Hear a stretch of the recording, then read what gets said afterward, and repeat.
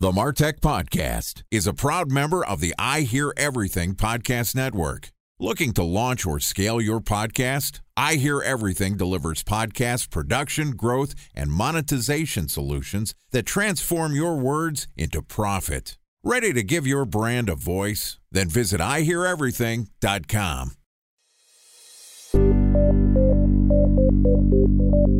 From advertising to software as a service to data.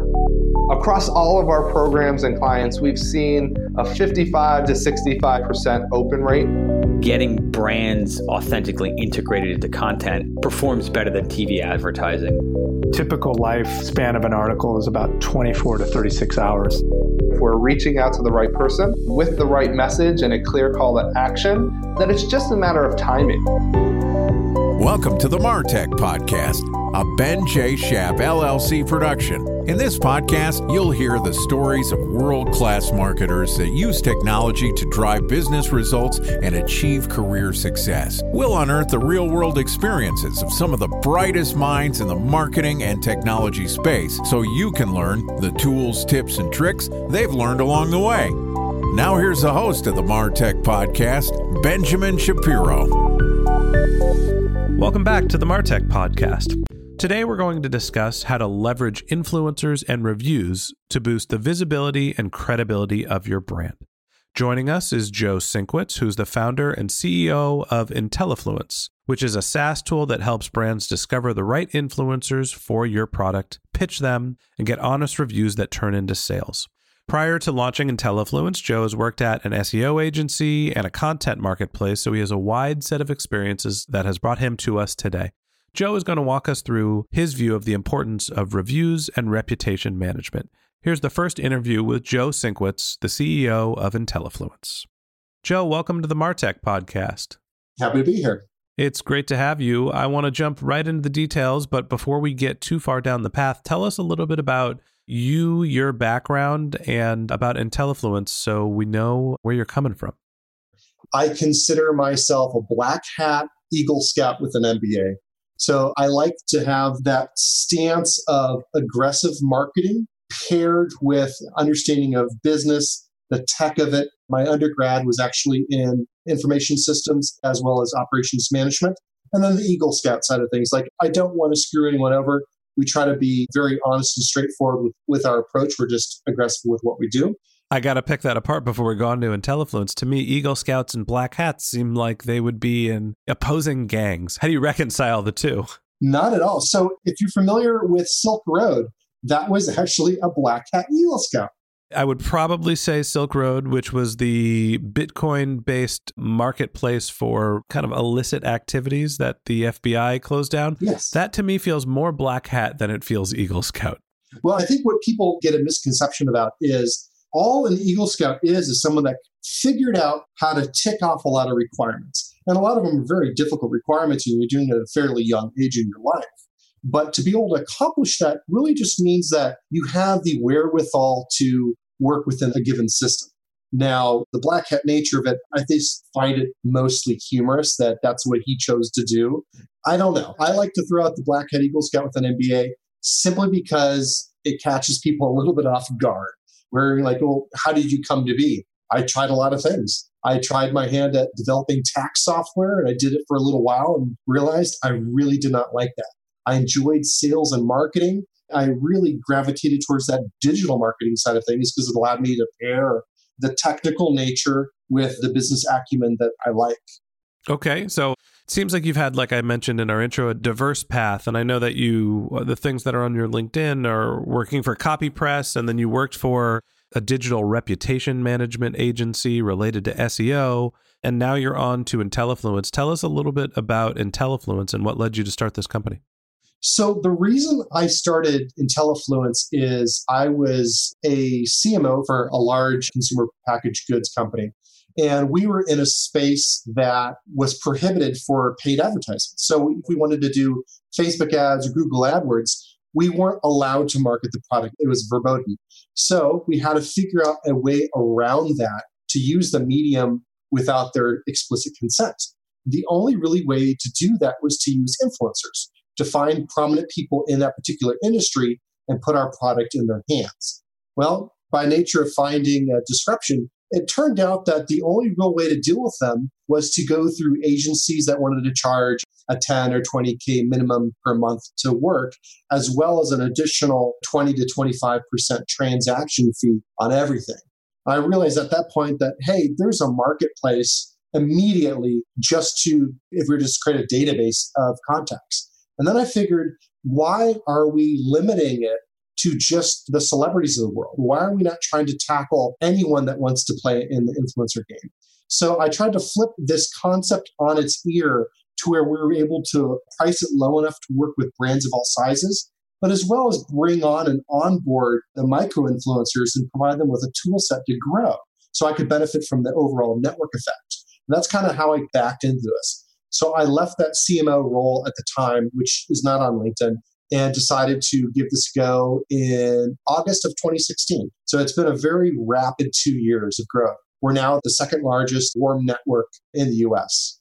Interesting. So essentially, you had advertising restrictions on you from your previous brand. I would love to hear about why they couldn't advertise or what the general niche was without going into too much detail. Let's call it vaping. Okay. So you're in a product category that social networks and general advertising is forbidden. And you stumbled upon the idea that to market this product, you were able to use influencers that helped you understand that there's a marketplace here. And so now you've developed a company around connecting brands with influencers.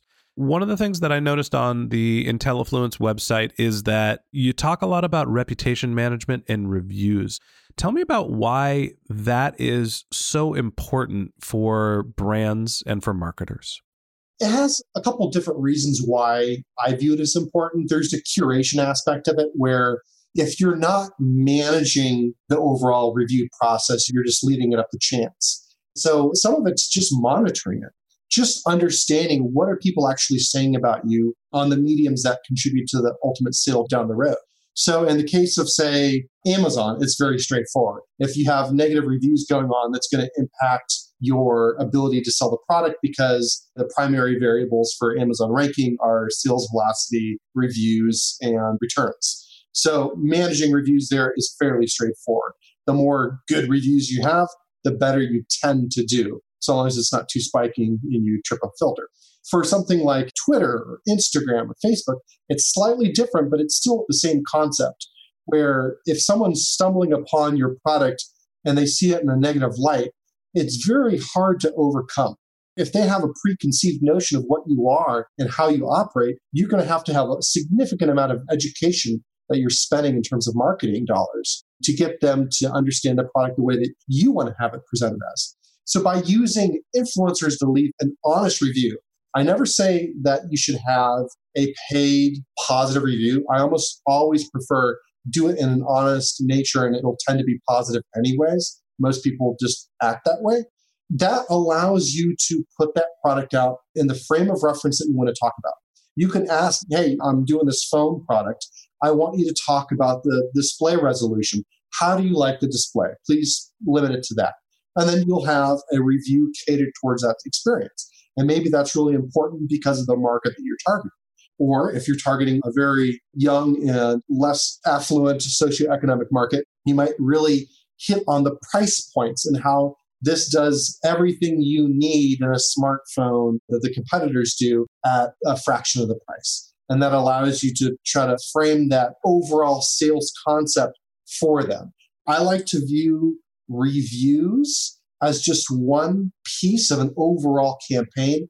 I like to do something called compulsion marketing, where I'm trying to hit various psychological triggers. So at the end of that ultimate campaign, they feel a strong compulsion to where I have to buy this product. So that just kind of fits into the early top of funnel stuff. You're looking to get them to see that review from someone they trust, someone that's going to influence them. That's where it really comes in handy. So a couple of things that stick out to me for what you're saying is that, first off, the reason for why reviews are so important, for example, for e-commerce, the positive nature of the reviews can be quantified. And so that factors into things like Amazon's algorithm, right? Like how are you viewed publicly is matched with how much can you sell and how many of the products come back. And that's really what helps you rank in a platform like Amazon and other e-commerce companies. You also mentioned that there's the idea of curating your first impression or having some social proof to help do lead generation. Are there any other ways that reviews are impactful on people's business? Absolutely. So you could look at it also in terms of the search marketplace. You can view the creation of positive reviews, whether they exist on a blog or, because we're talking about SaaS, you can look at something like G2 Crowd or a lot of those marketplaces that are trying to help individuals do their research before purchasing a SaaS product.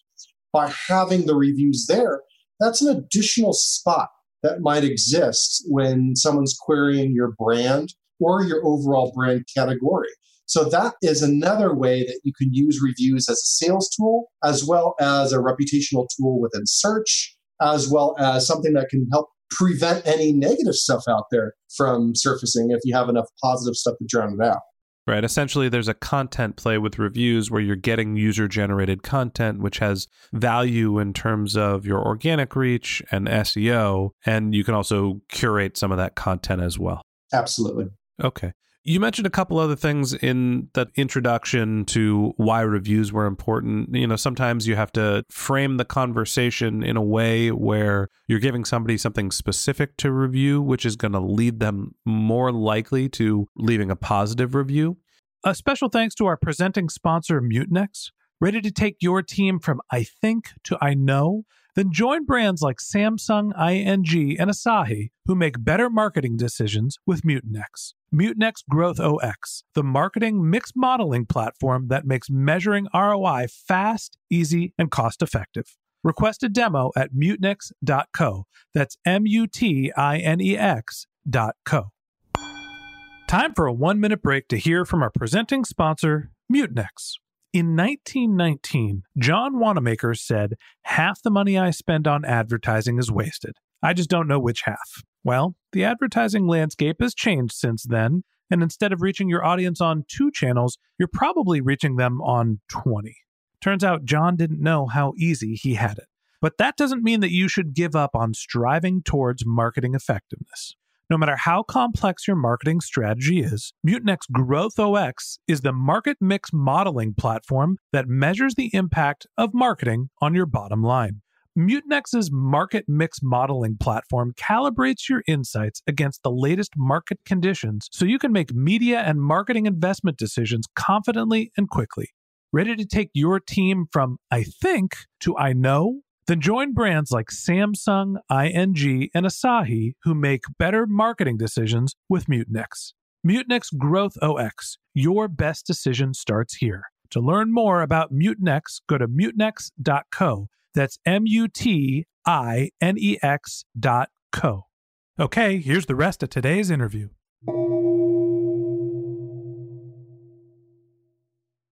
Outside of just framing the conversation appropriately, how do you handle when somebody gives you a mediocre or even a bad review? Well, there's a couple ways that you could approach that. I ultimately tell brands just to take that as positive feedback as much as you possibly can and seek to change what that feedback ultimately told you. So let's say I received somewhat negative feedback about my product.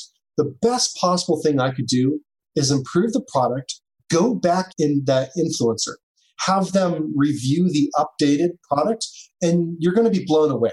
Because what ends up happening is the influencer says, they listen to their community, look at all the positive changes they made. I didn't like it before, now I love it. And that is a great narrative that you can push. The worst thing you could do is fight the influencer. Say, I don't agree with you, you're wrong, you don't know what you're doing. Then all you're going to do is alienate someone that represents maybe your key buying demographic. So the best thing you can do is get on their side, let them know that you hear them, and make your improvements. This is also why when I'm doing any initial influencer marketing for like a pop-up brand, I'm looking to start small. I even use it as a way to do like pre-launch product testing, where I might do reviews of different variations of the product, whether it be the color or the lot size or maybe a critical feature of the product, to determine what does the market seem to want versus what are my own preconceived notions. And then from that, make the necessary changes, then scale. So I could view the negative feedback as a pre-scale situation and use that to improve. Yeah, I do think that in general, when you're getting reviews from customers, I absolutely hear you in terms of when someone gives you negative feedback, you need to accept that that's how people view your product. And they are not necessarily wrong or just saying it because they're angry. They're actually highlighting an issue that needs to be fixed. So actively engaging people that leave a negative review to try to reassure them that you're going to work to resolve the problem is something that's visible for people that are making a decision about your product down the road. So act quickly, be responsible, but don't be defensive. That to me is the takeaway for how to handle negative reviews. You mentioned compulsion marketing. What do you mean by that? So compulsion marketing was a concept that I created several years back for a conference in Las Vegas by the name of Ungagged. And the concept there was to take multiple marketing tactics and string them along to where I divide influencer marketing in 3 buckets: aspirational, which is like celebrity, authoritative, and then peer. So what I would want to do is I would want to try to get a product in the hands of something that you might aspire towards. Everyone wants to be like Michael Jordan, but we can't be like him. We can only purchase the products that he might also have purchased in the past as a conduit to being like him. So let's use a product here. At a celebrity level, let's say it's a jersey. Dennis G from Fanatics is the one that introduced us together. So I'm going to give him a shout out because they do a great job with this stuff. Hi, Dennis. You might have the jersey for the University of Arizona Wildcats basketball team. That's my team. That's my wife's team. Well, I like your wife a lot more than you then. How about that? Me too. So if you have a celebrity wearing your jersey, DeAndre Ayton, that's the celebrity influence. That's an expensive jersey. It isn't, but it's probably going to be worth it if he signs it. The next level down, the authoritative, that would be more along the lines of someone that is like a fashion expert or someone that's able to say with authority that this is made very well. It'll last a very long period of time. So you have a trigger of, I want it because that guy has it. And the next is this person saying it's great. Then you have a peer level. And the beauty of peer is everyone is a peer influencer. You influence your spouse. We all are influenced by our neighbors as well as provide the influence back to them. So there's these initial triggers where you might see a product and you might have the conception that, hey, I see this, it's out in the wild, that looks great, it looks like it's a decent quality. And then you start shifting into whether the content that might be created around a celebrity influence, maybe it exists in videos, so you see multiple touch points. Maybe you see it later on recirculated out through native ad networks. Maybe you start to see it in blog posts that you're already reading because they're attacking the right demographic that you're interested in. All these multiple touch points from the desire to be like Mike down to your neighbor. If all your neighbors, then they're all U of A grads and they love basketball like a good U of A grad does. If you see that they're all wearing that jersey, the likelihood of you wanting that jersey is significantly elevated versus just seeing it once on DeAndre Ayton. It's just playing to the mind of the buyer of they have it, why don't you? And as long as you keep hitting them with those triggers of where they're seeing the product all the way through where they expend their online experience, if they're spending a lot of time on Reddit and that just happens to be where your buying market is, that's where you'd want to have a lot of the influence existing. If their buying market is Facebook, then there. So it's just a matter of determining ahead of time what the buyer persona looks like, who influences them, who's authority for your type of product, who their peers are, and just putting it in front of them and then essentially attaching on a content marketing strategy after that to support those efforts. And then those multiple touch points just result in a compulsion to purchase. That's really interesting. What I'm hearing with the 3 segments that you mentioned with compulsion marketing, aspiration, authoritative, and peer, essentially aspiration, you're creating a mindset for someone to achieve to get a specific product or service or have something that they consider to be valuable because they see it on somebody that they respect. The authoritative component of it is really about credibility, right? Is this a decision they can rationalize? And then with your peer group, is this something that I can accept that other people have accepted and already validated the decision for you? Much more eloquent than me. Thank you. I don't know if it's much more eloquent. I'm really just trying to consolidate down for everybody that's listening, and the repetition sometimes is useful for people that are hearing the podcast. So to me, it seems like the review section of the compulsion marketing paradigm that you've mentioned really fits into the peer group. It's that other people are making this decision and here's how they're evaluating the decision they made. Am I thinking about this the right way, or is it also another way to rationalize the decision and it's about the authoritative piece as well? I think also it's a distinction too in terms like the pricing tiers. Like if you're selling a random product, let's say it's like diet tea. That's one that's pretty popular on Instagram. To get celebrities to push your product is very expensive. And you might have a great ROI when you back it out, but it's really hard to do. Getting someone that's like a diet expert to push it, it's going to cost less, but it's also still pretty expensive. Getting a peer to do it, you might be able to do it for just the cost of the product. So you're able to use that and build upon it. So you might have, again, it's a generalized product. Having those reviews in the wild from the buyer persona of the product that just happens to be like me is almost always sufficient. And then from there, if the numbers back out, then you'll usually see someone jump higher and try to get Kylie Jenner to promote the product at $700,000 per post. That happens. That's generally how it works. That's also why you see the celebrities push really general products that have a broad appeal versus something very specific. You don't see the Kardashian family pushing Salesforce. I mean, they're probably pushing Salesforce, but it's so different from most of their followers, it's too specific. As you go down to the peer level, of course, you might have specific individuals promoting something like Salesforce, because if they're identified as being similar to the buyer persona, maybe they're just 2 years experience inside sales exec in San Fran, that might be perfect. So that's kind of how that ends up segmenting out, why you'd select different people over others. Is there a volume of reviews? The sort of way that I think of reviews is I don't know if it's the eBay mechanism, but the 5-star review, when you're looking at what does a 5-star versus 4 versus 3 mean? And then you look at how many reviews people have. So for like a product listing on Yelp, really that's how I am balancing decision making and evaluating the reviews. It's volume and it's average score. Are there any ways to evaluate the number of reviews that you need or what you want your average score to be? If you're looking to manipulate the review score and the volume on a specific marketplace, then absolutely. So for general rule of thumb, what I look to is what your lead competitor has and just try to do 10% more. Something as simple as that. So if it's Amazon, they have 100. My goal is to have 110 over a period of time where my scores is hopefully slightly better, but I have slightly more reviews. If it's something like Yelp, it'd be very similar. I just want to have at least 10% more reviews than they have. If you're starting from scratch, you certainly would not want to just have a ton of reviews all at once. That's very easy to scrub out. But that's really specific to marketplaces. If you look at externally to just mediums, whether you have 10% more of posts on Instagram versus your main competitor may not matter, because then it's really coming down to who was doing the review more than the number of reviews that were created. Blogs, then it becomes an SEO play, and more is not always better. I look more for the quality of the review itself than anything else for that. Interesting.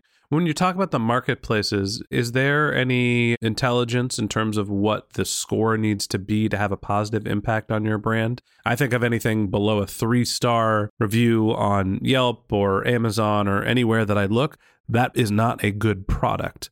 How do most people evaluate the 5-star scoring mechanism? Most people want to see somewhere between 4 and a 5.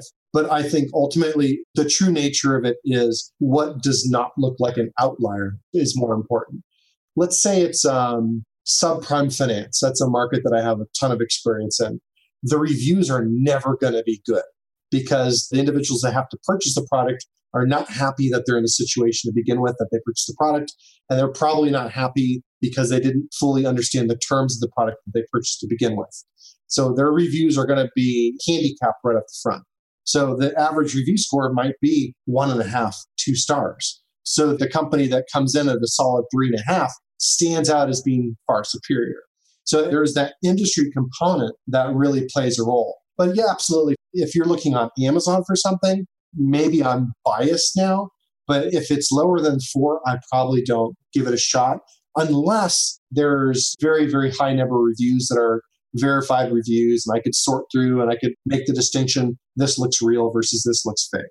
Yeah, I'm actually the opposite way on Amazon, where if it has a lot of reviews and it's 3.5, I have questions. If it's only got a few reviews and it's 3.5 or 3, that actually could just be one person voicing frustration with how a product works, and it can be influenced by the low number. So I give a little bit more lenience for products that don't have a ton of reviews, because one person can have so much of an impact, but maybe that's just me.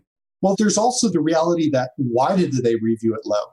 I recently purchased a product off of Amazon. It was a Halloween costume. I'm going to be Severus Snape for Halloween. My kids are going to be Harry Potter characters. The problem was this particular manufacturer sizes things really, really weird. And most of the comments were, hey, this costume is very well made, 5 stars. But then there'd be the odd 1 star peppered in every 4 or 5 comments. That brought it down to about a 3 star when I purchased the product. I ended up giving it a 1 star as well, because I purchased something that I was told the size of higher. I ended up ordering something like a triple XL. And what came was what you might call a medium. So the product itself was probably perfectly fine, but some aspect of the product resulted in really, really bad scores by some people versus the average score being truly much higher. It's just the aggregate made it look weird. Yeah, I think at the end of the day, when we talk about reviews and we talk about your reputation, it's something that has to actively be managed, and you can actively pursue people to review your products, and that's one of the ways to build volume. And when you're getting reviews that are negative, address them, fix your product, and make sure that you're being responsive, and over time, you'll be able to work your way out of those negative reviews. But those are things that can really have a huge impact on your business, specifically if you're in a marketplace. And that wraps up this episode of the Martech Podcast. Thanks to Joe Sinkwitz for joining us in part 2 of our interview, which we'll publish tomorrow. Joe's going to go into a deep dive into the ways that influencers can help you build your reputation. If you can't wait until our next episode and you'd like to learn more about Joe, you can click on the link to his bio in our show notes or visit his website, intellifluence.com. That's INTELLIFLUENCE.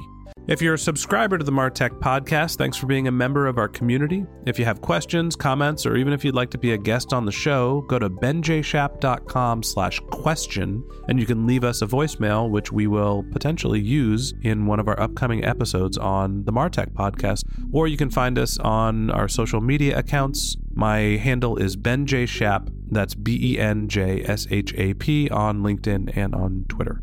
If you haven't subscribed yet and you want a weekly stream of marketing and technology knowledge in your podcast feed, in addition to part 2 of our interview with Joe Sinkwitz, we've got some great episodes lined up in the next few weeks. So hit the subscribe button in your podcast app. Okay, that's it for today, but until next time, my advice is to just focus on keeping your customers happy.